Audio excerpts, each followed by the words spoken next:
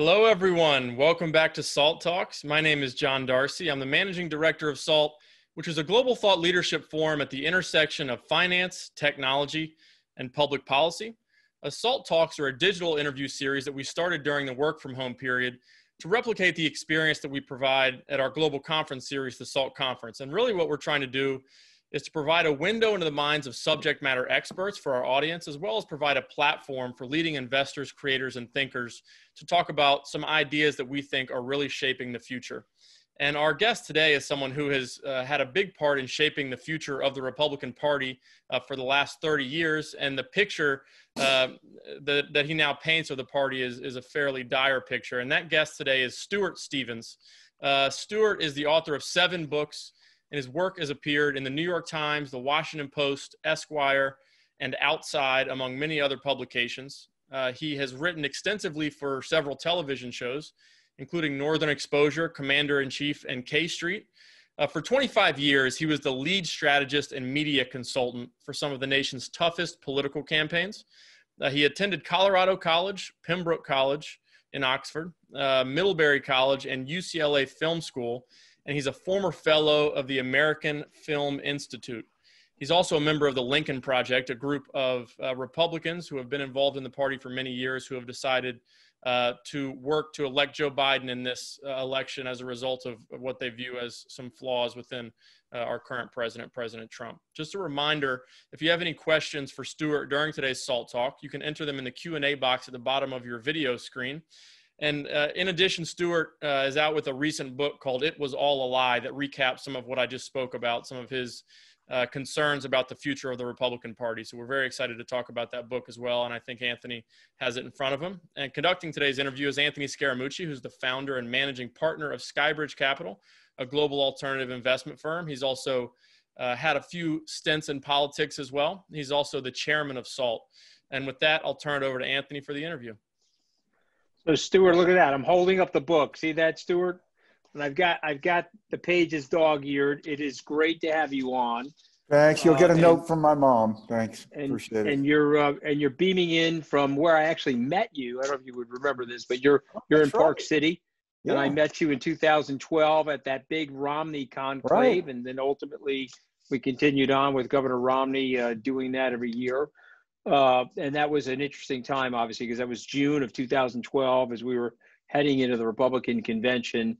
And 8 years has made a big difference in Republican Party politics, Stuart. So, but before we go to the book, I want you to tell us a little bit about what it was like to grow up in Jackson, Mississippi, and how you got your career arc headed towards politics.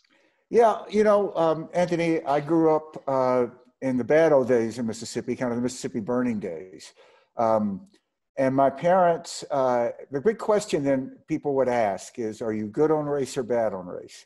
And my parents were kind of classic political moderates, but they were good on race, and they were involved in trying to support civil rights efforts.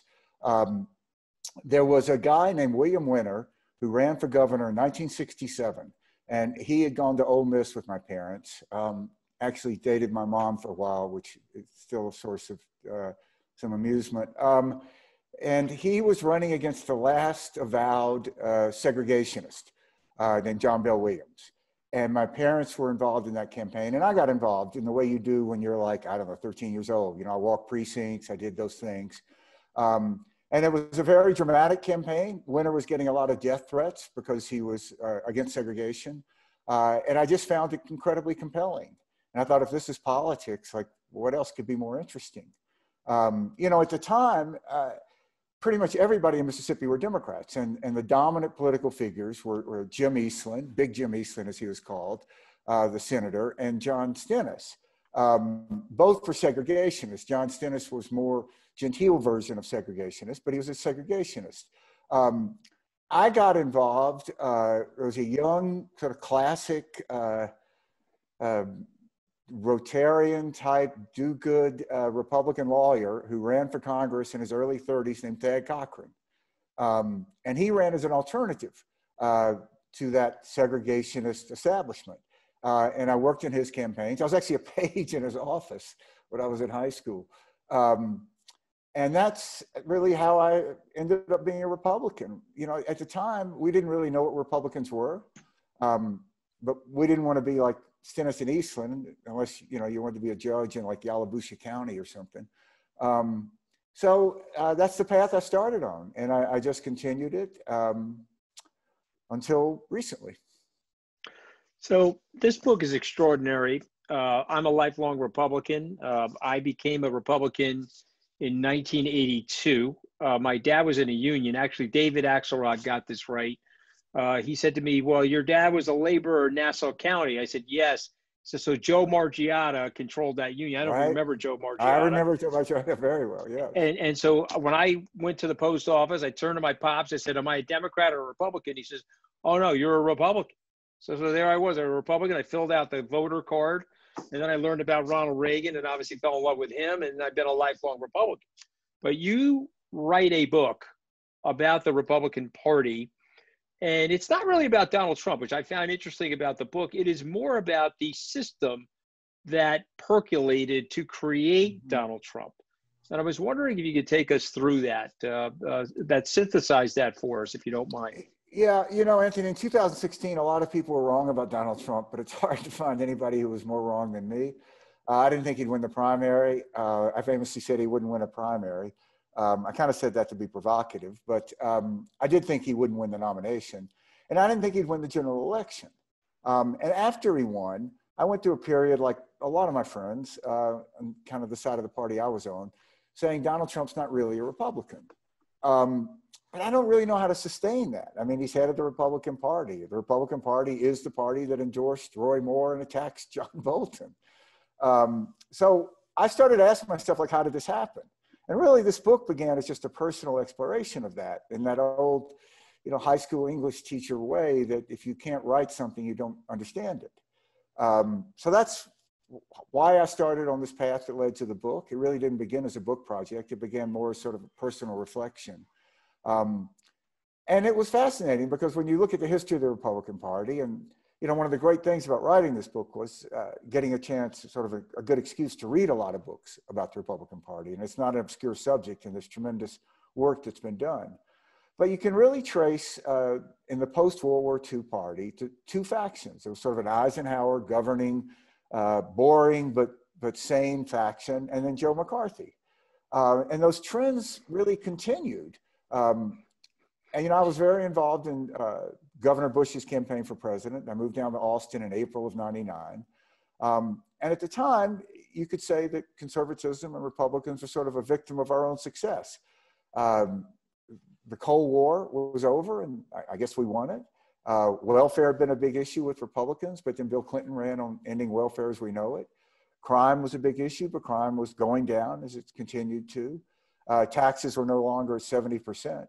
So I think Governor Bush asked himself sort of, what is it to be a conservative in this modern era? And out of that grew compassionate conservatism. And I was very drawn to that. And I think that most of us involved in that thought that we were on, as it were, the right side of history, that there was an inevitability, if only because of the changing country, that we were the ones of a more inclusive party. You know, we used to talk about a big tent party a lot. So I saw our side as the dominant gene, and the other side, I'd call it the dark side, the regressive gene. But I have to say, I think I was wrong. I think we were the regressive gene. I tell you, Anthony, if you go back and you read George Bush's acceptance speech at the 2000 Republican convention in your hometown, New York, I mean, it reads like something like a lost document from a civilization, like the Mayans or something. I mean, it's all about compassion and service and humility. I mean, that message couldn't win 20% in the Republican primary now. So it's extraordinary. So why is that, Stuart? What is it? And obviously, you write in your book. I just want to point out that the Democrats started out as the segregationists, as you're referencing in the book, and then all of a sudden we're gravitating towards Republican racial division and xenophobia. And so now we're here where we are now. So why is that? Because it doesn't make sense for the expansion of the tent of that party to me, but, you know, I'm obviously not in the vein of the party where, you know, the leadership is. So why is that? it's a profound question, and honestly, even after writing this book, I can't say that I've nailed an answer. One of the conclusions I came to, which seems sort of obvious, is that leaders really matter. I think that the country and people can be led in different directions. If you go back to the 30s, there was a huge fascist movement in America, but we didn't become fascist like a lot of countries in Europe did. Why? Probably because Roosevelt was president and not, say, Lindbergh, who was part of the American First movement. Had Lindbergh been president, we would have been the same country, but we would have gone in a different direction. I mean, why was the civil rights movement largely nonviolent? Probably because Martin Luther King. And if Stokely Carmichael had been head of that, it would have been a much more confrontational, probably violent movement. So I think that Donald Trump, I mean, you know him far better than I, Anthony, I think he analyzed the Republican Party and said that if I give them power, they will not fight me on these values that they've always said that they stood for. Very transactional. And I think that a lot of it, I look at the people I helped elect, a lot of them, and, I don't, in this book, I didn't want it to be one where I settle scores or name names. I just really wanted to kind of accept personal responsibility and blame myself. But I just don't get it. Because I know these people, and they're good people. And if you lived next door to them, they'd be great neighbors. They saw you on the road, stranded, they'd stop in a heartbeat. And yet they support Donald Trump. It's really something that baffles me. Let me play devil's advocate for a second. Please. So let me play devil's advocate. Let me say that the country's in a great culture war. Yeah. My culture, my conservatism, my right to bear arms, my individualism, whatever I've been taught in the Bible, I want to preserve. I only have two people standing for election at any one time.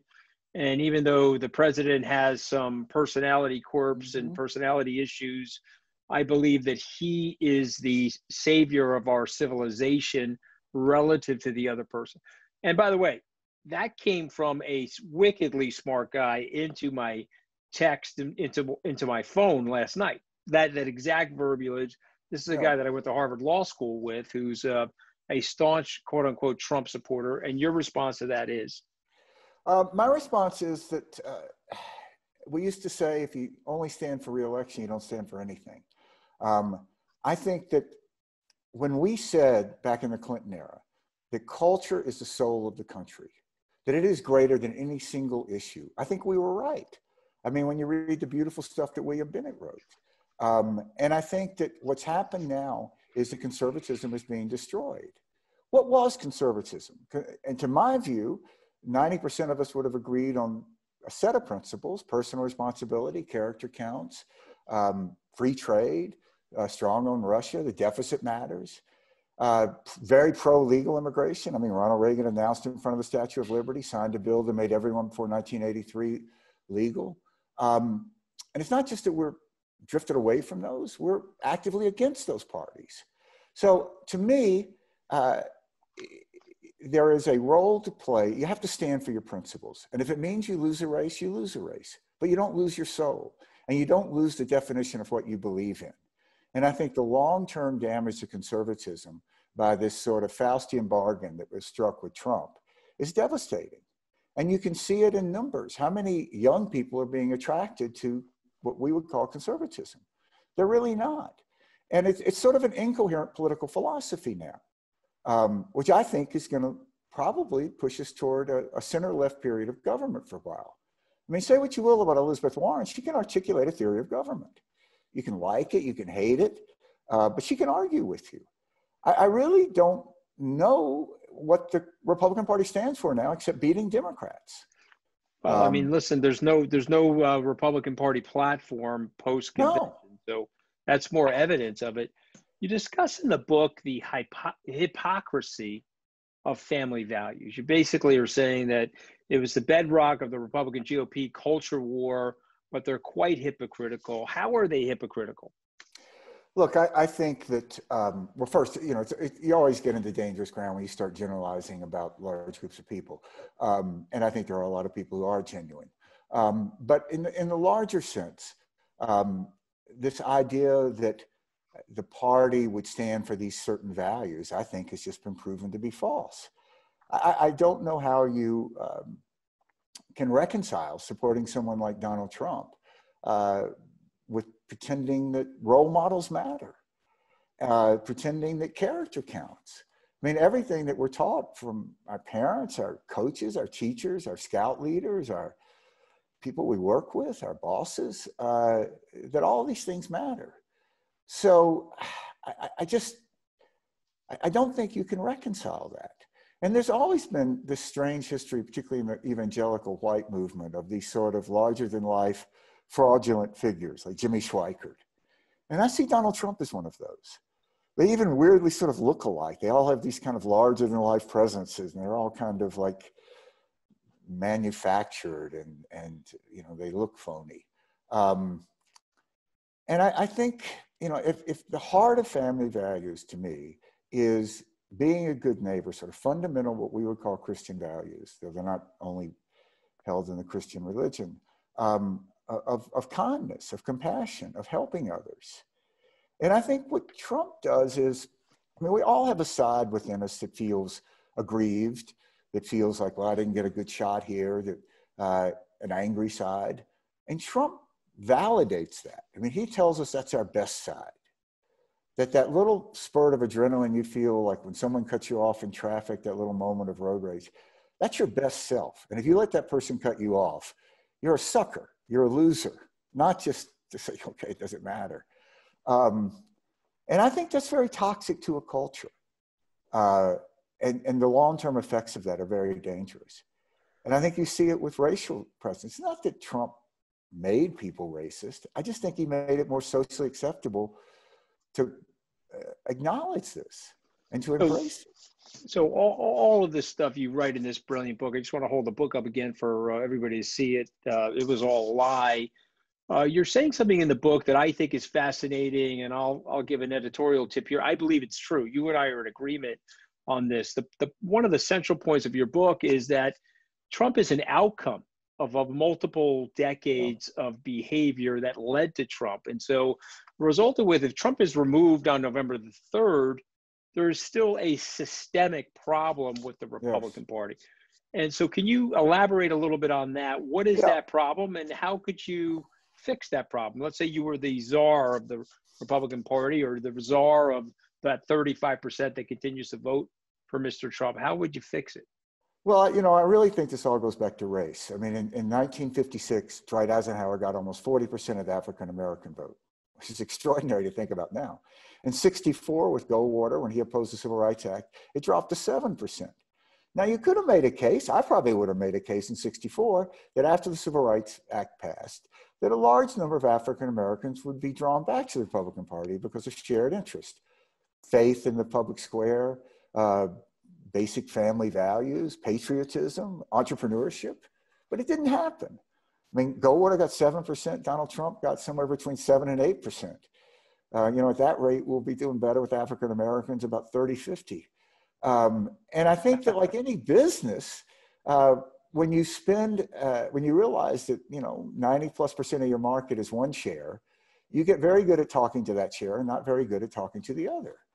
And we used to acknowledge the failure of the Republican Party to attract African Americans and other non-white vote. We talked about a big tent party, and we tried to address that. Now, we weren't very successful, though with Hispanics in the Bush campaign, we were more successful. But I think it matters that we acknowledge that it was a failure, because I think the first step to change anything is to acknowledge it's a failure.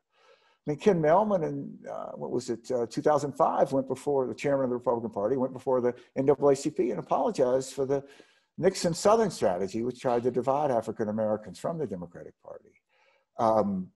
I just think that's an important step. And the country is changing so rapidly now. I'll tell you a stat that I saw that just blew my mind, Anthony. Of Americans 15 years and under, the majority are non-white. I mean, odds are really good they're going to be 18 and still non-white.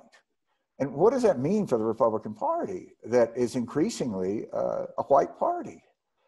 I think it's just a death sentence unless the party changes. And right now, the party shows no desire to change. On this Trumpism, there is this kind of other Republican Party.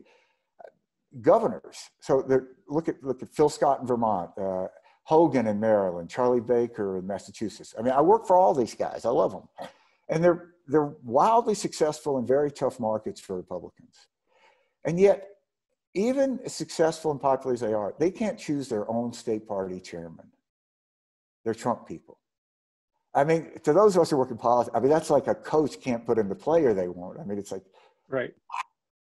And I think it just shows how deep Trumpism has become embedded in the party. And I don't think it's going to change until it's seen as a political necessity to change. I've really given up to being something that line that Trump would cross that Republicans would rise up and oppose him on principle. Do you think there is a potential rise up of a center-right movement, center-right party to challenge Republicanism or Trumpism, as you're describing it? Yeah, when I look at this, I really see that there are three parties in America. There's the Republican Party, and then there's really two parties inside the Democratic Party. I mean, there's the Joe Biden wing, call it, and then there's the AOC, Bernie Sanders wing. And I think you're seeing a lot of people who 20 years ago would have run as moderate Republicans running as moderate Democrats now.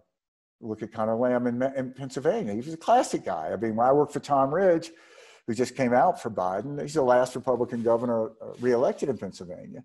Those are people who would have been comfortable in the party then, but now they're not.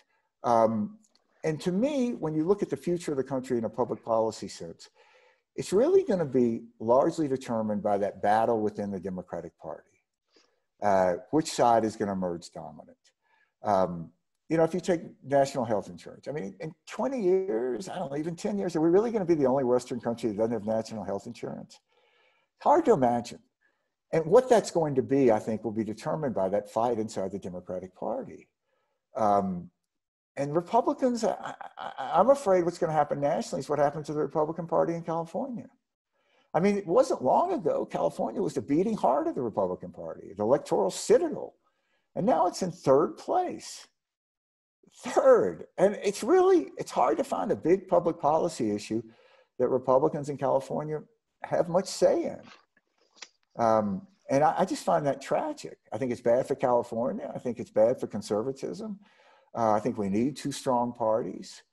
But we're not going to get there with a culture war.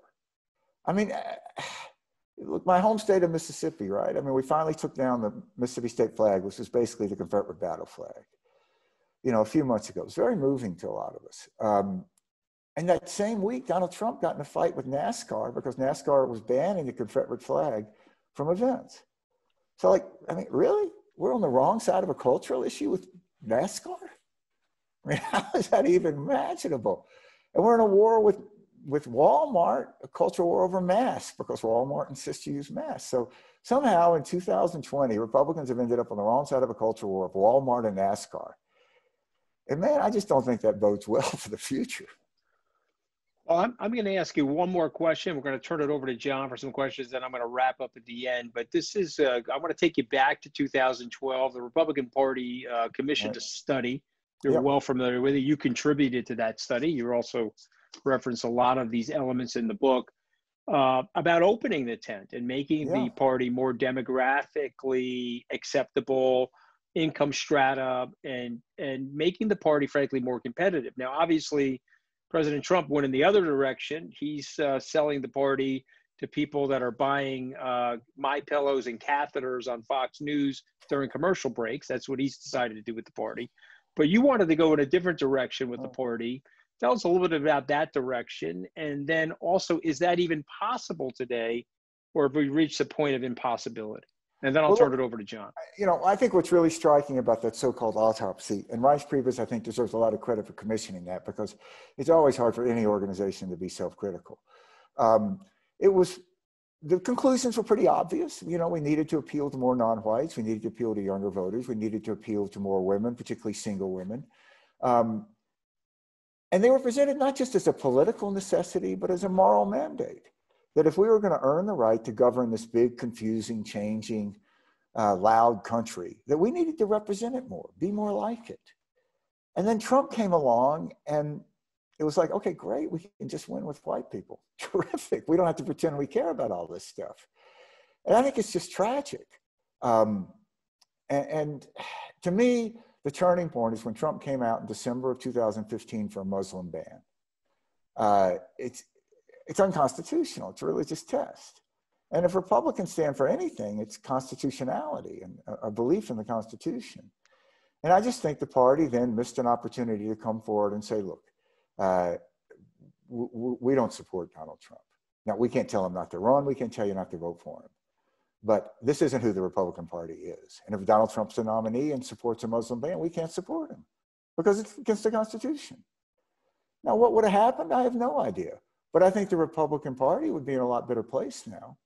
And it's, for years we criticized Democrats for being. But Stuart, not to interrupt, is that the leadership of one man, or is that the whole system that you're describing here in the book? I think it's both. In 2012, when a Republican Missouri nominee for the Senate, Todd Akin, said horrible things about women and rape, Reince Priebus came out and said, look, we're not going to support this. No one in the Republican Party that I'm involved in is going to give this guy money or work for him. It probably cost us a Senate seat, but we won something more valuable.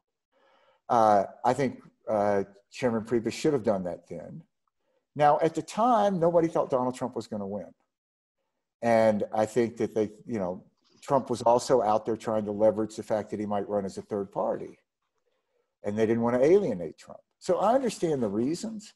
I just think it's a classic example of how when you negotiate with your basic values, you always end up losing.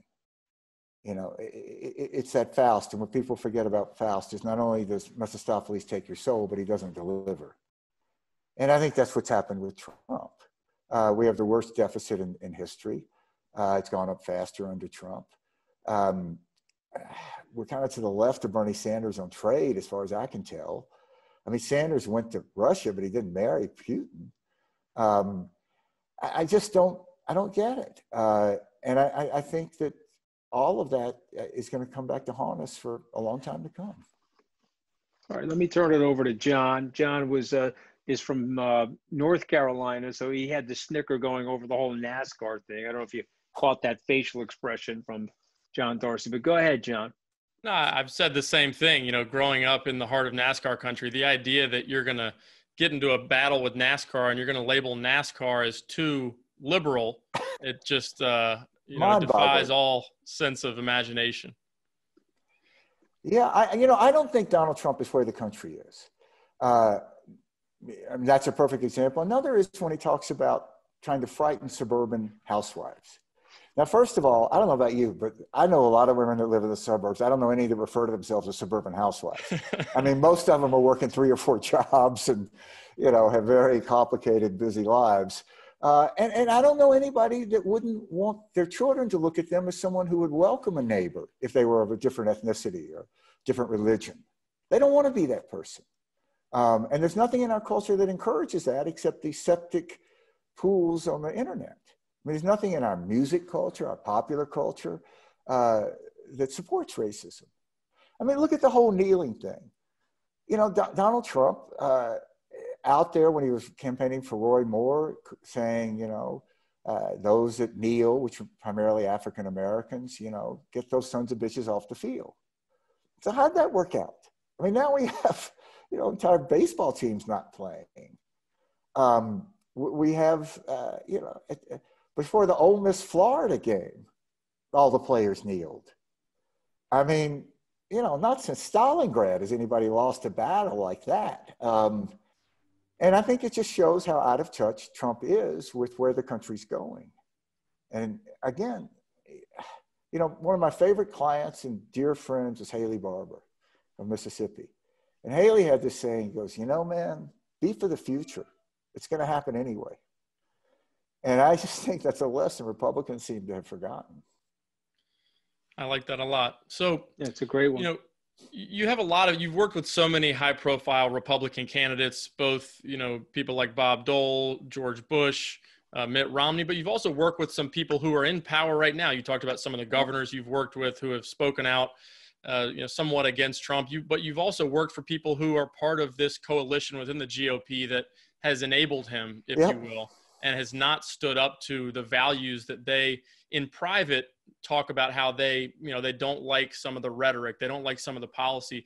And I've sat at dinners with Anthony, and I'm not going to name names here because I don't think it's appropriate, but at dinners with very high profile Republicans who say something very different than what they say in public because they think it's politically expedient to say that other thing in public. Why do you think there is such a large cohort of Republicans who are allowing this to happen? It's not just policy issues. It's an erosion of some, democratic institutions. We're talking about delegitimizing our electoral process, without any evidence of it. Why do you think they're not standing up to, Trumpism and some of the things that he stands for? Brother, I ask myself this question about 50 times a day, and I still don't have the answer. What really, really offends me about it is these politicians are heir to the greatest generation. I mean, people like my dad, spent 3 years in the South Pacific, 28 island landings, came back, never really talked about it. My uncle, his brother, who was machine gunned deep in Europe and never really recovered. That's the legacy they have. And courage isn't standing up to Donald Trump. Courage is getting out of the boat when the guy in front of you got shot. And that's the legacy they have. So I just don't understand it on multiple levels. I mean, I get it if you're working on the Hill and you got a family and the jobs are hard to come by and the person supports Trump. Okay, eat the Queen's bread, fight the Queen's war. But, these senators particularly, they're all going to be fine financially. They're not under any pressure. And what really baffles me is, most politicians have pretty big egos, which doesn't bother me in the least. So do great musicians, athletes, God knows writers do. But why don't they see how they're going to be remembered? I use the example of George Wallace.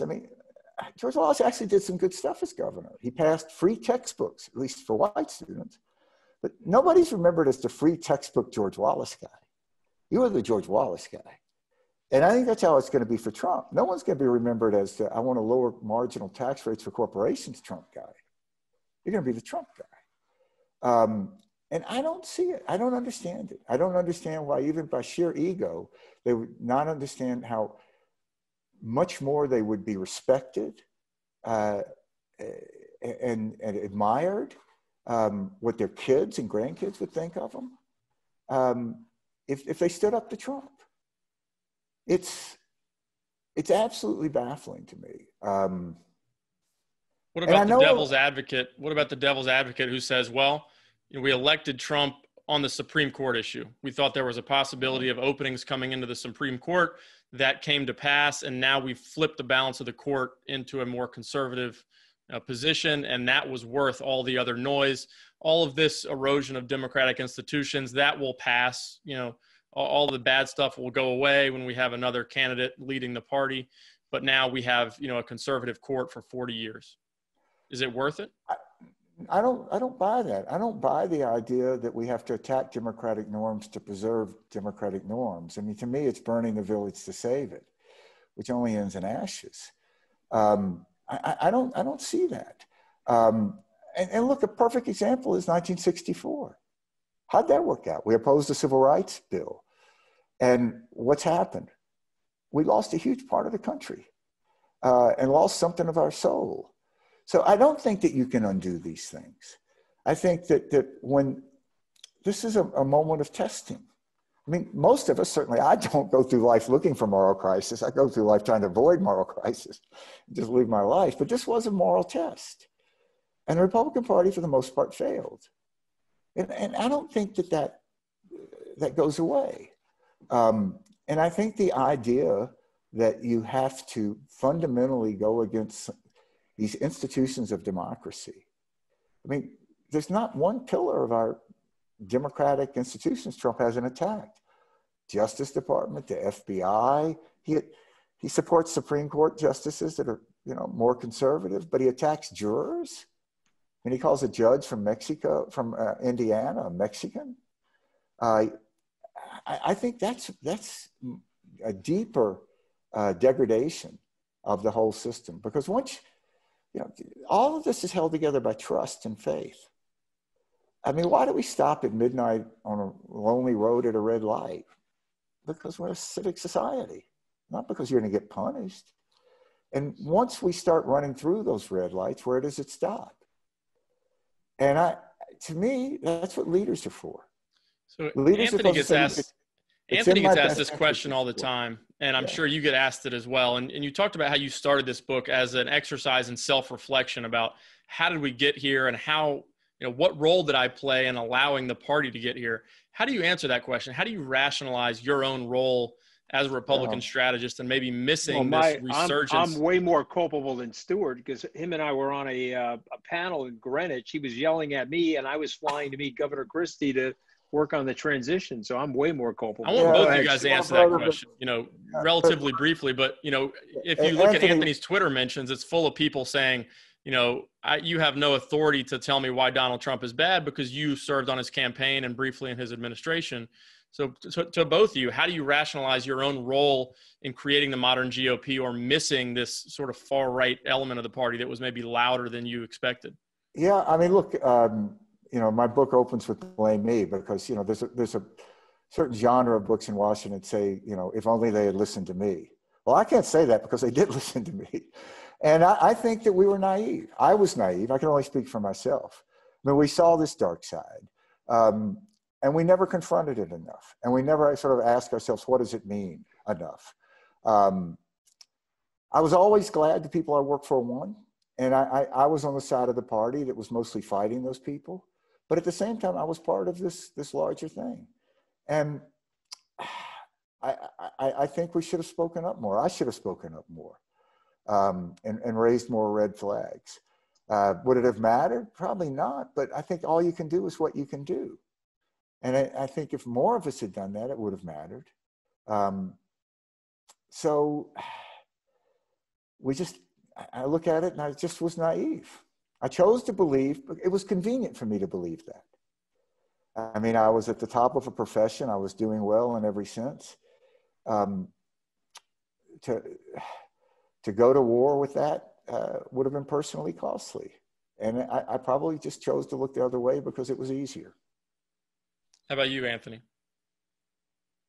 Well, I'm probably more flawed than Stewart even. I actually, you know, I was critical of Mr. Trump when I was working for Jeb Bush, who we're going to have on a Salt Talk on Wednesday, by the way, Stewart, Governor Bush. Fantastic. And then I did what a lot of people do, which I wrote about. You critical of him, and you're trying to learn to accept him, and then you're cognitively dissonant about what he's doing, and then you end up where John Bolton is, or myself, or General Kelly, or Jim Mattis, or you can name the litany of people where you're like, okay, you know, I made a huge mistake, you know. So for me, it was naivete and the flaw and the temptation of wanting to be associated with power. And so I have to always be honest about that and be accountable about with that. So we have a question from the audience about the electoral system in general. So, and President Obama has expressed his opinion on the Senate, for example, being an undemocratic institution because Before we let Stewart go, though, we got to get his opinion on the tax story. All right, that's an audience question as well. Let's do that right now, and then you can ask that question because I know we're running out of time. So we need your opinion on the tax story that's come out. A lot of people are asking. Yeah, I think the tax story is going to really matter because everybody pays taxes.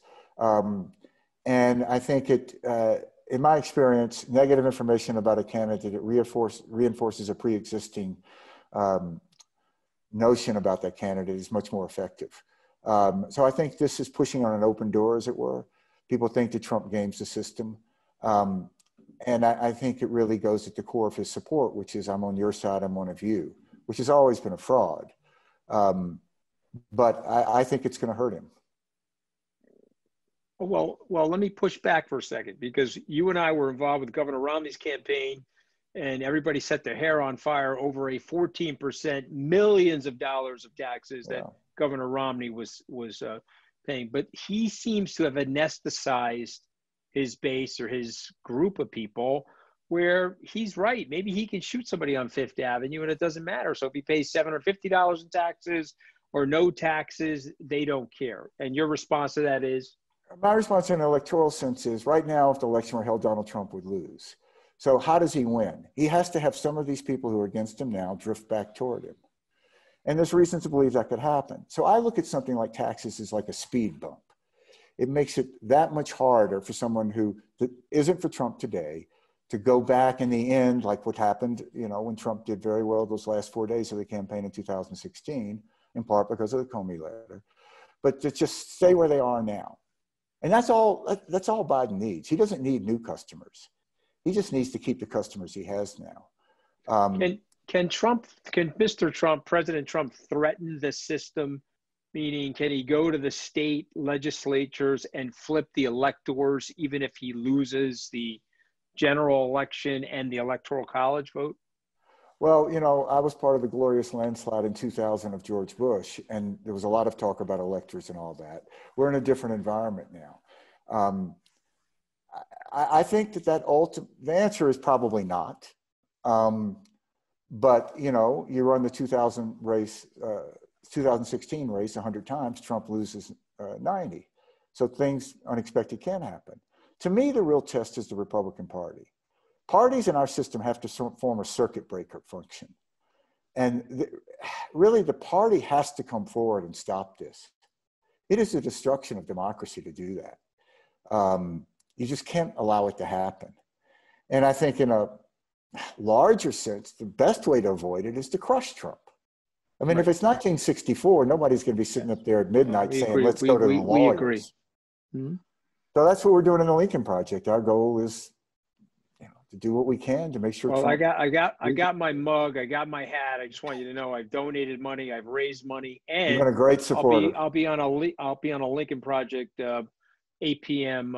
Live stream. I think later in the week. Yep.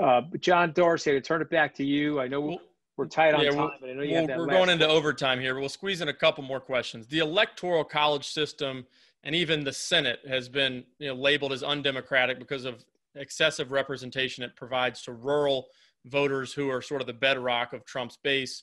Are those systems, should they be abolished? Are they fair? What is your opinion on that? I would abolish electoral college tomorrow. And I think it would be the best thing that ever happened to the Republican Party because it would force the Republican Party to change.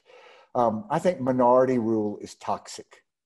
So, and I say that as someone who benefited from it in 2000 when I worked for Bush. I mean, in Bush campaign, we sort of joked like anybody can get elected president when you get more votes. It takes professionals when you lose by 500,000. It seemed kind of funny then. It doesn't seem very funny. So I just think it's toxic. It's toxic not to have majority rule. And we don't do it in any other aspects of our lives. And you could take a big state like California, and you could make the same case for electoral college in California as you do nationally. It's dominated by these large urban areas. The rural areas are disproportionately not represented. But nobody's saying that. They're saying like the more people, you get more votes, you ought to win.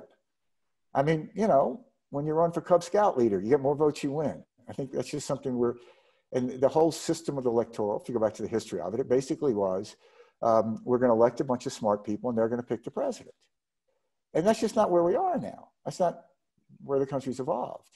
So I would abolish electoral college. I would leave the Senate alone. I mean, that's just such a profound sort of tinkering. It's way over my head. So you talked about how you don't know if the party is going to change until it becomes an electoral necessity for the party to change. And I know you're more of a strategist than a forecaster. But if we looked out in 5 or 10 years, what do you think is sort of the fallout from Trumpism will be for the Republican Party? What do you think the Republican Party will look like, both from a policy and a demographic perspective? I think it's sort of like the subprime mortgage crisis. It's easier to predict how it ends and how long it takes. Eventually, the Republican Party is going to have to change, just by survival. It's going to have to. How long that'll take, I don't know. I don't think that just electing someone, nominating someone who's different will make much of a difference. I mean, if you look at African-American Republican candidates, they don't tend to do much better with African-Americans than white Republican candidates. Same with Hispanic Republican candidates. So there's not an easy fix here. If I had to predict, I think that we're going to have a period of center-left government. It's going to go too far. and there will be a rational alternative to it that will emerge. But that's going to be one that's not fighting cultural wars. I mean, look at gay marriage. 2008, every candidate, Democrat and Republican, was against it. Now we don't even talk about it anymore. It's just like over. And I think that that's going to happen with these other cultural issues. You know, where people love immigrants is where they live with immigrants. It's Right. where they don't live with immigrants that they're seen as some sort of mysterious negative force. And I think that's a very positive indicator for the country, because we're going to change like that. So eventually there'll be a strong center-right party because there's a demand for it in America. I just don't know how long that's going to take.